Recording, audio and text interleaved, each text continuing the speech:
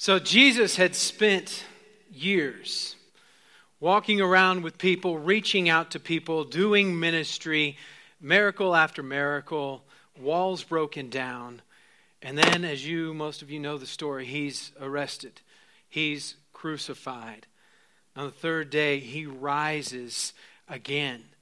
Because of this, a movement started to happen. There were people who believed because of what they had seen, and then they began to wonder when they realized that Jesus had been crucified. But then eyewitness after eyewitness, person after person began to hear that Jesus had risen from the dead. Believers began to multiply. As you could imagine, there were groups of people who began to form around this concept that Jesus was who he legitimately claimed to be. That Jesus did what he said that he would do, and so the church formed. And here we are today, 2,000 plus years later, and still we are together, meeting together as the church. And this lifestyle began to radically spread. People began to gather together and give of themselves unselfishly, to reach out to one another and follow these teachings of Christ. But as they began to do that, reality began to set in. Because as they began to follow Christ, many of them began to be persecuted for the choice that they had made. They began to face the consequences of that because they had accepted Jesus as their Messiah, this one that they'd been waiting on for generation after generation. How about that? All right. After generation, they'd been waiting on Jesus, and all of a sudden it begins to bring division.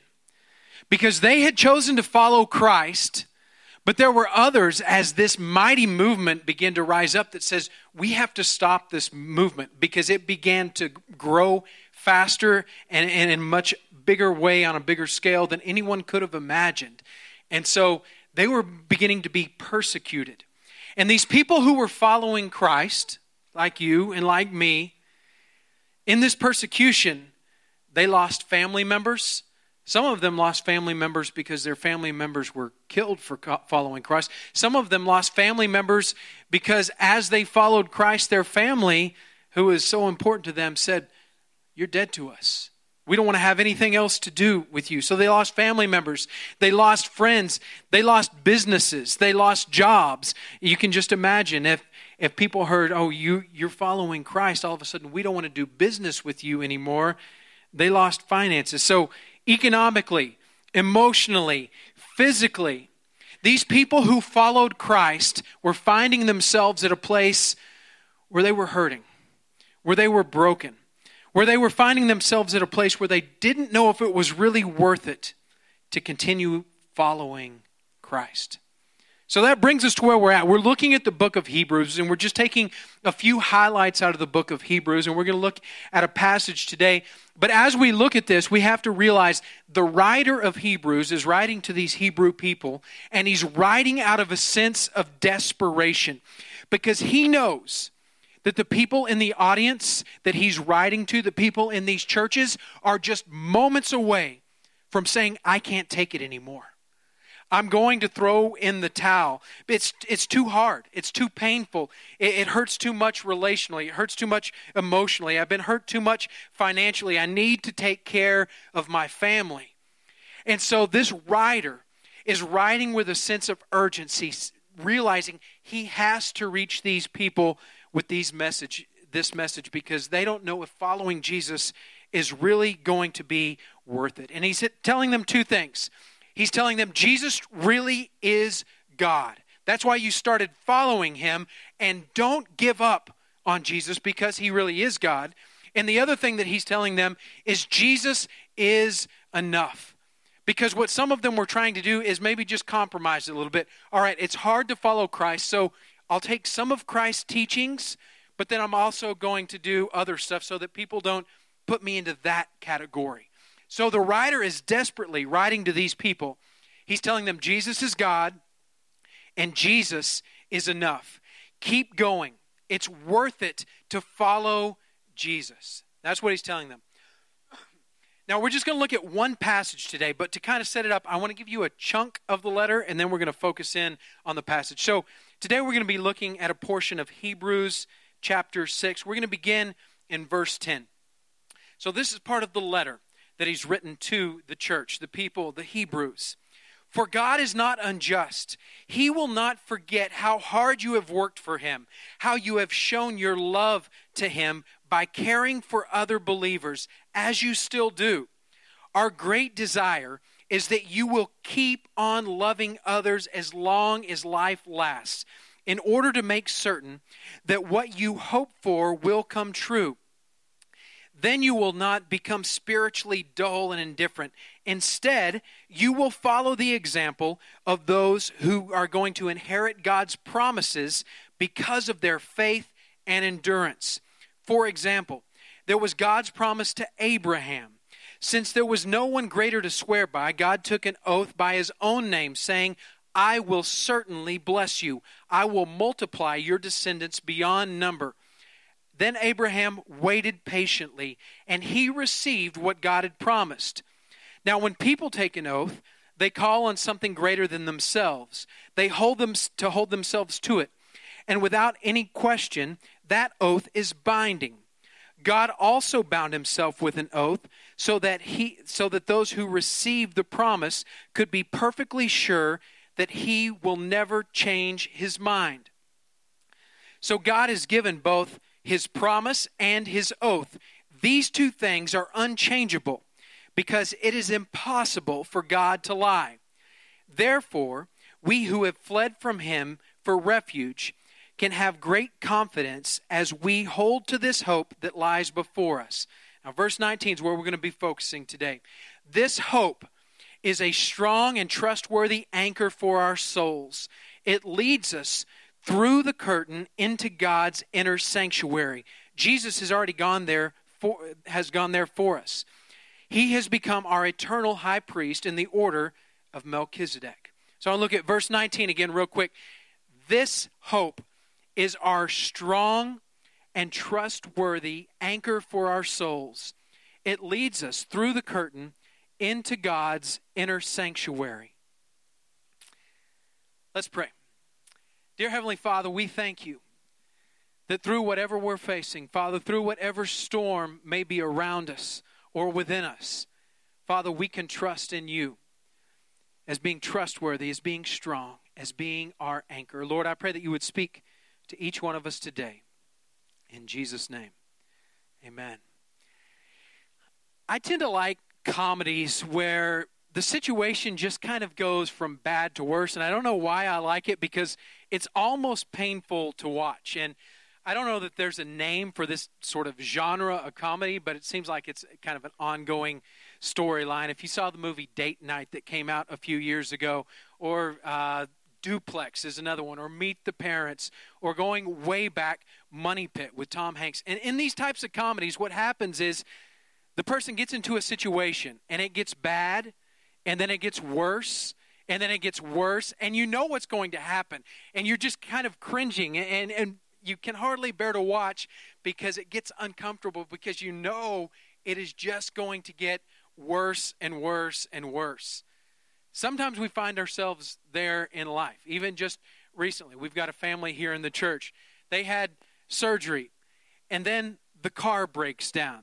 And then they find out grandmother's passed away. And then they find out daughter-in-law has gone into early labor. And then they find out the daughter has gone to the hospital with a possible concussion.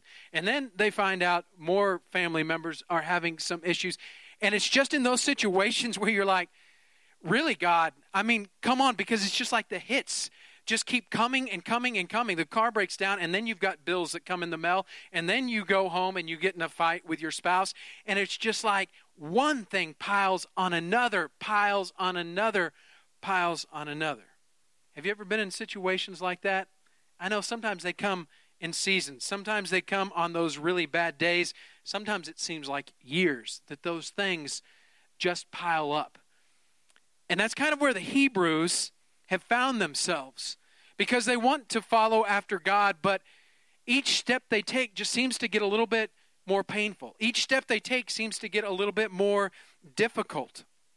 And they get to the place where sometimes we feel ourselves, where we feel like, I just can't take it anymore. It's gone from bad to worse, to worser. Sorry for my English. The pit keeps getting deeper and deeper, and you just hit a place where you feel like, are you even there, God? Because I cannot take another blow to come to my life. And if we're really honest, we can look at these things and see, I can identify with that when things go from bad to worse, to worse, to worse. But I also want to challenge you today as we look at this. Sometimes it's not just the bad stuff.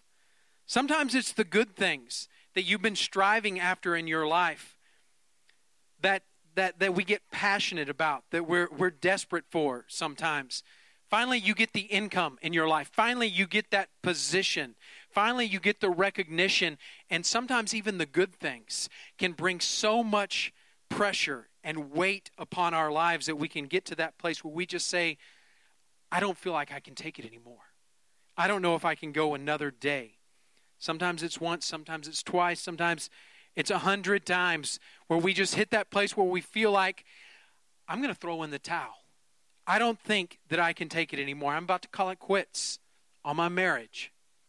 I cannot do this in my marriage anymore. On my job, I cannot go another day to that job. On your family, or maybe just where you're at in life, those pressures can pile up on us to where we feel like we can't take it anymore. Because if I get one more unexpected hit, if the wind blows just a little bit too much, this boat that I'm trying to survive in life, it's going to submerge. It's going to sink because I am right there on the edge. I think some of us have been to that place before in life, and I would dare say even some of you are there today. You've come to church today for whatever reason. You got up, you're here, but you're in that place where you say, I just can't take anymore. Verse 19 says, this hope is strong, meaning God can handle it. This hope is trustworthy, meaning that you can depend on it. He is an anchor for your souls. It leads us through the curtain to God's inner sanctuary. Apparently, my soul needs an anchor. Your soul needs an anchor. So let's talk about soul for a second. What is soul, right? Hey! I'm sorry, I shouldn't have done that, and I'll never do it again. Not James Brown. We're not talking James Brown here. Your soul, as the Bible defines it, is your mind, your will, and your emotions. Your soul is your mind, your will, and your emotions. The Old Testament uses the term heart, all right? And it's not talking about boom, boom, boom, boom, boom, boom. Not the organ that is within your chest. Your heart, your mind, your will, your emotions. Who you are on the inside, right? We take away the skin. We take away the bones. Take away the blood. It's you. It's what you think. It's what you do. It's what you feel. Your soul needs an anchor. Why does our soul need an anchor? Because our soul has a tendency to drift, right? My mind has a tendency to drift, right? I can see something shiny and get distracted really easily. I mean, you guys don't even understand. I can be up here speaking to you guys for 30 minutes, and while I'm speaking to you, I'm thinking about what I'm going to have for lunch sometimes, if I'm real honest. Oh, okay, let me get back on track. My mind can drift really easy. Your mind can drift really easy. Our will can drift really easy, right? How many times have we put our will into place and said, I'm going to do this. I'm going to lose some weight. I'm going to be a better husband. I'm going to be a better father. Whatever it is, and we put these goals in our life, and we turn around, and it's been a month or whatever, and our boat has drifted. We're not where we want to be. Our mind drifts, our will drifts, and our emotions drift, right? Any of us who have just tried to be led by what we feel, we realize we can drift really, really easy. So our soul, our mind, our will, and our emotions has a tendency, like a rowboat that's out on the ocean just to drift and drift. And so the scripture here is telling us that our souls need an anchor. What does an anchor do? An anchor will keep you from drifting. You can put that anchor down and it's going to help hold you in place. An anchor is also going to keep you from tipping over. It's going to bring stability to your life. And ultimately, the anchor is going to help keep you from sinking in the midst of a storm. An anchor is an agent of stability. It's an agent of security and steadiness. Your soul and my soul and the Hebrew souls needed an agent of stability. They needed, in this situation that they were in, some steadiness and some security. They needed to be tethered to something that was going to hold them through the elements of life that were difficult. And the writer is writing to them. He's saying, I want you to know that Jesus is God, and don't give up on Jesus, because as you hold on to him as your anchor, you will remain, and you will last, and you will stay, and you will survive. So my question for you is, does your soul have an anchor? This would have been a bit of imagery that the author is writing with, that the Hebrew people would have been very familiar with. An anchor was part of their culture. And so they understood this metaphor really easily. And all through the book of Hebrews, really, he's talking to this Jewish audience and using references that they're very familiar with. He's talking about the Old Testament and Abraham and their history and Jesus being the ultimate priest and Melchizedek. And so he's tying all these pieces together, and then he's reminding them Jesus is the anchor, because we need to be reminded you're not alone in this boat that feels like it's about to sink.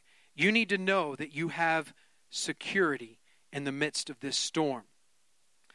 We all face struggles. I don't know what it is that you may be going through, but we've all got stuff. Whether it's finances that are piling up, whether it's relationship issues, whether it's just you don't like the person that you see when you look in the mirror, or it could be something much greater than any of those things. But we all face stuff, and as believers today, not just the Hebrews back then, but us today, we need something that we can hang on to that's steady and trustworthy, that we know is going to keep us from tipping over, that is going to keep us from sinking. That's going to steady how we think. It's going to steady how we choose to react. It's going to steady how we feel. We need an anchor in our lives. So what is the anchor that you tend to lean on? For most of us, a lot of times, one of the easiest anchors that we can tend to lean on is our financial security. I mean, if we are able to pay the bills, we feel a sense of peace, right? But when everything dries up, there's this overwhelming stress that we feel like, what in the world am I going to do? And so if you've got to a place where you're debt-free, maybe the house is paid off, maybe you're financially secure, you've got the job, you've got the position, you've got the prominence, that can tend to feel like it steadies our emotions, right? Because if the money's tight, it brings stress to the relationship. It brings stress to the family. But if it feels like, okay, that's all good, we can think we have a sense of peace. But there's holes in that theory. Because what does not have a soul cannot steady your soul. Finances do not have a soul. Right? When your world starts falling apart, your fancy car will not help you. It may be great for a drive, but what does not have a soul cannot aid your soul. Your house is not going to help you. Your job is not going to help you. Your social standing is not going to help you, because those things do not have a soul. So the next thing I think that we think of a lot of times when we think of what could be our anchor, and this is a good thing, is our family, our spouse, our husband, our wife, right? I mean, when we think about what is your rock? What is the thing that holds you steady? Man, my wife, she's my rock, right? My man, he's my rock. He's so handsome and strong. And that's what Tiffany told me before the service. No, but it's easy to think that our family, those relationships can be our rock. And like I say, I'm pro-family, and I pray for strong families within our church, but there's a hole in that theory as well. And here's the problem with that. My soul is broken and fragmented. My wife's soul is broken and fragmented. Your soul is broken and fragmented. Marriage is two souls that are broken and fragmented coming together. And it's easy to hit a place in life where you're stressed out and frustrated with one another and say, well, you didn't do that. And the other person responds, well, you didn't do that. And you said this and you said that. And all of a sudden we have an Old West shootout, right? Where two fragmented souls are saying, you let me down. And we can all hit that place where we feel like the other person didn't care and they weren't there. I've seen this as a pastor more times than I can count, right?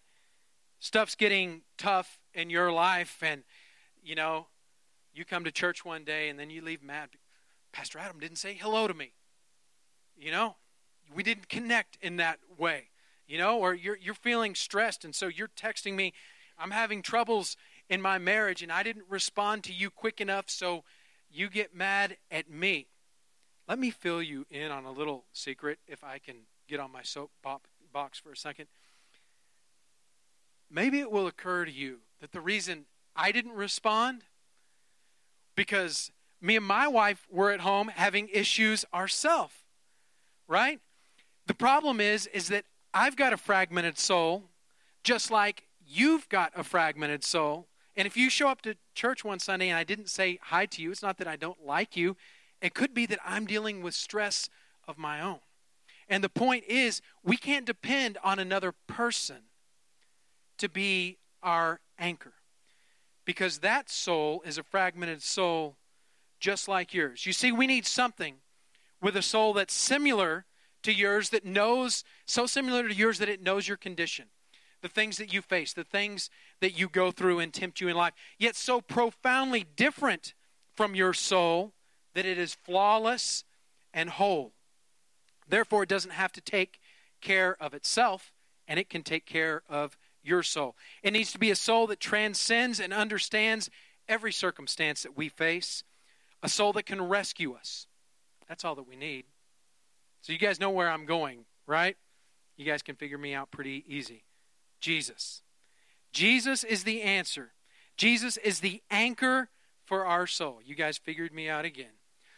We have this strong and trustworthy anchor for our souls. I wish that it was a different analogy, maybe, that the writer of Hebrews used, right? Like a rocket ship, right? We need a rocket ship for our souls that would just blast us off and get us out of whatever situation that we're in. Because what does an anchor imply, right? The waves are getting rough and the anchor drops down. It implies that we're going to hunker down right here in the midst of this storm. But I would really like to escape. How about one of those rescue helicopters, right? Jesus, come and be the rescue helicopter of my soul. Come and get me out of here. Jesus, in the midst of this storm, in the midst of my marriage that seems to be falling out. Rescue helicopter Jesus, come and get me out of this situation. Right, my job is falling apart. Get me out of here, Jesus. Take me to somewhere really good. Let's go to Disneyland. Helicopter Jesus, would you take us to Disneyland? Because everything is perfect there. Right? And that's what we want Jesus to be. Get me out of this situation and take me to where everything is fun and good. But it doesn't say that. He gives us an anchor. An anchor to hunker down right in the midst of this storm. This reminds me of a story that you're all probably familiar with, but in Matthew chapter 14, verses 22 through 33, Jesus knows the storm, and he knows a storm is coming. He's been ministering on this hillside, preaching to people, healing people. His disciples are with them, and as they finish, Jesus tells his disciples, hey, why don't you guys go ahead and get in the boat, and you go on over to the other side, and I'll meet you there in a little bit. Well, how are you going to get there, Jesus? Oh, I have my ways, right? He's going to be able to get there. So the disciples, they load up in the boat, and they head out to the other side. So they're in this boat, right? Rowing, rowing, rowing. And all of a sudden, the sky grows dark. And the wind starts to come. And the storm hits. The storm hits. There it is. So the disciples are in the midst of this storm as they sail across this lake. And all of a sudden, it starts to get pretty bad. I don't know if you guys have been out on a boat where the water's choppy and it's a little bit scary, just on a choppy day, right? But when you're in the midst of a storm, it can get terrifying. And the Bible tells us that this storm was so bad that the disciples were terrified. They were feeling like in this moment, helicopter Jesus, where are you? Because as the disciples are in the boat, they would have been going up and down and certainly feeling seasick as the waves crash. They would have been going across the sea. And as they go across the sea, they're hearing the creak of the wood on their boat.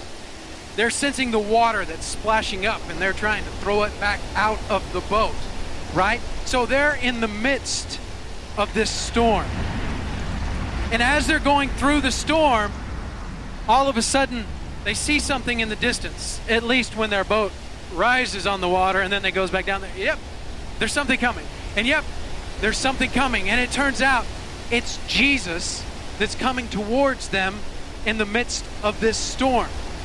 He's walking on the wind and the waves. But he doesn't stop the wind and the waves because the storm doesn't hinder Jesus. The storm doesn't intimidate Jesus. And then he has the audacity from a little ways away, from across this room, as the waves are going up and down and the boat. Jesus would have looked at Peter and said, "But I am always here with you. I am always here with you in the midst of this storm. I am always here." Now let me just say, I get it. As I've told some of you guys before, 2016 was a tough year for us. For me, for my family. We felt rejected, betrayed, lied to, lied about, financially unstable, unsure of our future, stressed out, overwhelmed. Was it hard to keep our eyes on Jesus? Yes, it was, because in the midst of the storm, we could look at everything and go, I just don't get it. You see, those disciples in the boat, they had done everything that they were supposed to be doing. They did exactly what Jesus asked them to do. And the storm still showed up. It still threatened to sink their boat, where they felt like we are never going to make it to our destination. We are never going to make it to the other side. Do I get it with the Hebrews? Absolutely. I mean, big deal if I had financial stress last year. These guys were facing, if I show up to this church service like you are here today and I walk out of here, somebody might kill my wife and family because they're persecuting Christians. I mean, that's serious stuff, right? So do I understand that the Hebrews had trouble keeping their eyes on Jesus? Yes. Do I understand that Peter had trouble keeping his eyes on Jesus when he's standing on top of water? Absolutely. Do I understand for you that sometimes it can be hard to keep your eyes on Jesus? Absolutely. I understand that. I get it. Peter was in the storm. Get this, Peter got to see Jesus, flesh and blood, standing right in front of him, and Peter still had trouble keeping his eyes on Jesus. Right? We don't get that advantage. We see Jesus with our hearts, with our spirit, with our soul, but we don't get to see him flesh and blood right in front of us, right? When you lost your job, did Jesus show up in his white robe and purple sash and say, "Hey, let me help you pack your boxes. You know, I'm going to help get you out of here"? No, Jesus didn't show up like that. We have to keep our souls focused on Jesus, our spirits focused on Jesus. So in case you're down on yourself, we're all Peter. We're all struggling to keep our eyes on Jesus in the midst of the storm, and none of us have the luxury of seeing him in the flesh. The thing about an anchor, which it tells us Jesus is our anchor. The anchor does its best work when it's in the boat. No, the anchor does its best work when it's not even seen. It goes down into the water and attaches itself to something that is immovable, that will not move or let go of it. So the anchor holds on to us. Meanwhile, we're on top of the water, feeling like at any moment this boat is going to crack wide open and the elements of life are just going to drown me. Yet even though we can't see it, the anchor is set. The work is finished. His love is for you and towards you. It is present and near. So why do you doubt? Because the waves are real. Because the stress is real. And because I can't see the anchor. But I just need to know.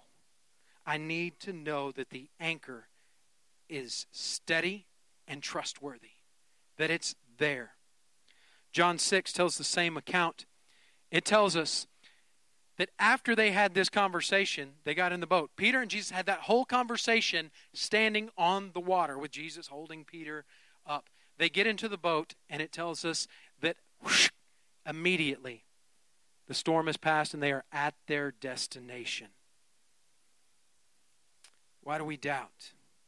As Jesus gets into the boat, immediately we arrive. That's Jesus. He breaks through our storm and steadies us, challenges us, and goes with us. And then we turn around and realize, look where God has taken me. Look what God has done in my life. The writer of Hebrews is telling them, and he's telling us, he is the anchor in your storm. Keep going. Jesus is in your storm, and he's going to see you through your storm. You're going to end up at the destination that God has for you. He's telling the Hebrew people, and he's telling us, just don't give up. Don't give up in the midst of the storm. I know that there are those of you here today. You feel like giving up. Maybe you feel like giving up on God. Maybe you feel like giving up on church, on your marriage, on what you feel like God called you to do in life. I don't know what it is for you, but I know all of us hit those places in life where we just feel like giving up. And I want to remind you today that you have a strong and trustworthy anchor for your souls. He is faithful. He keeps his promises. He will never leave us or forsake us. And just for me, just speaking personally, if not Jesus, where do I have to go? There's nothing else in this world that can satisfy me and get me through the storms of life. It's only Jesus. And I pray that that's where you find yourselves as well. Let's pray together. Dear Heavenly Father, we thank you that you remind us today, just like you reminded the Hebrew people so many years ago, that you are with us, that you are strong, capable of facing anything and everything that we could face, and you are trustworthy. Father, your word is true, and it tells us that you cannot lie. Father, you are near us in the midst of our broken hearts. You never leave us, and you never forsake us. So, Father, we welcome you to come and work in our lives. If you're here today and you just say, I need to trust Jesus with my life, I want you to take a moment and just ask him in your own words. It doesn't have to be fancy words. It doesn't have to be a special prayer. But if you would just say, God, I want to trust you with my life. Maybe that's for the first time. Maybe that's for the 100th time. But in the midst of your storm, if you would just ask God to come and steady you, to keep you from tipping over, to keep you from drifting, to keep you from sinking. Father, we love you. In Jesus' name, amen.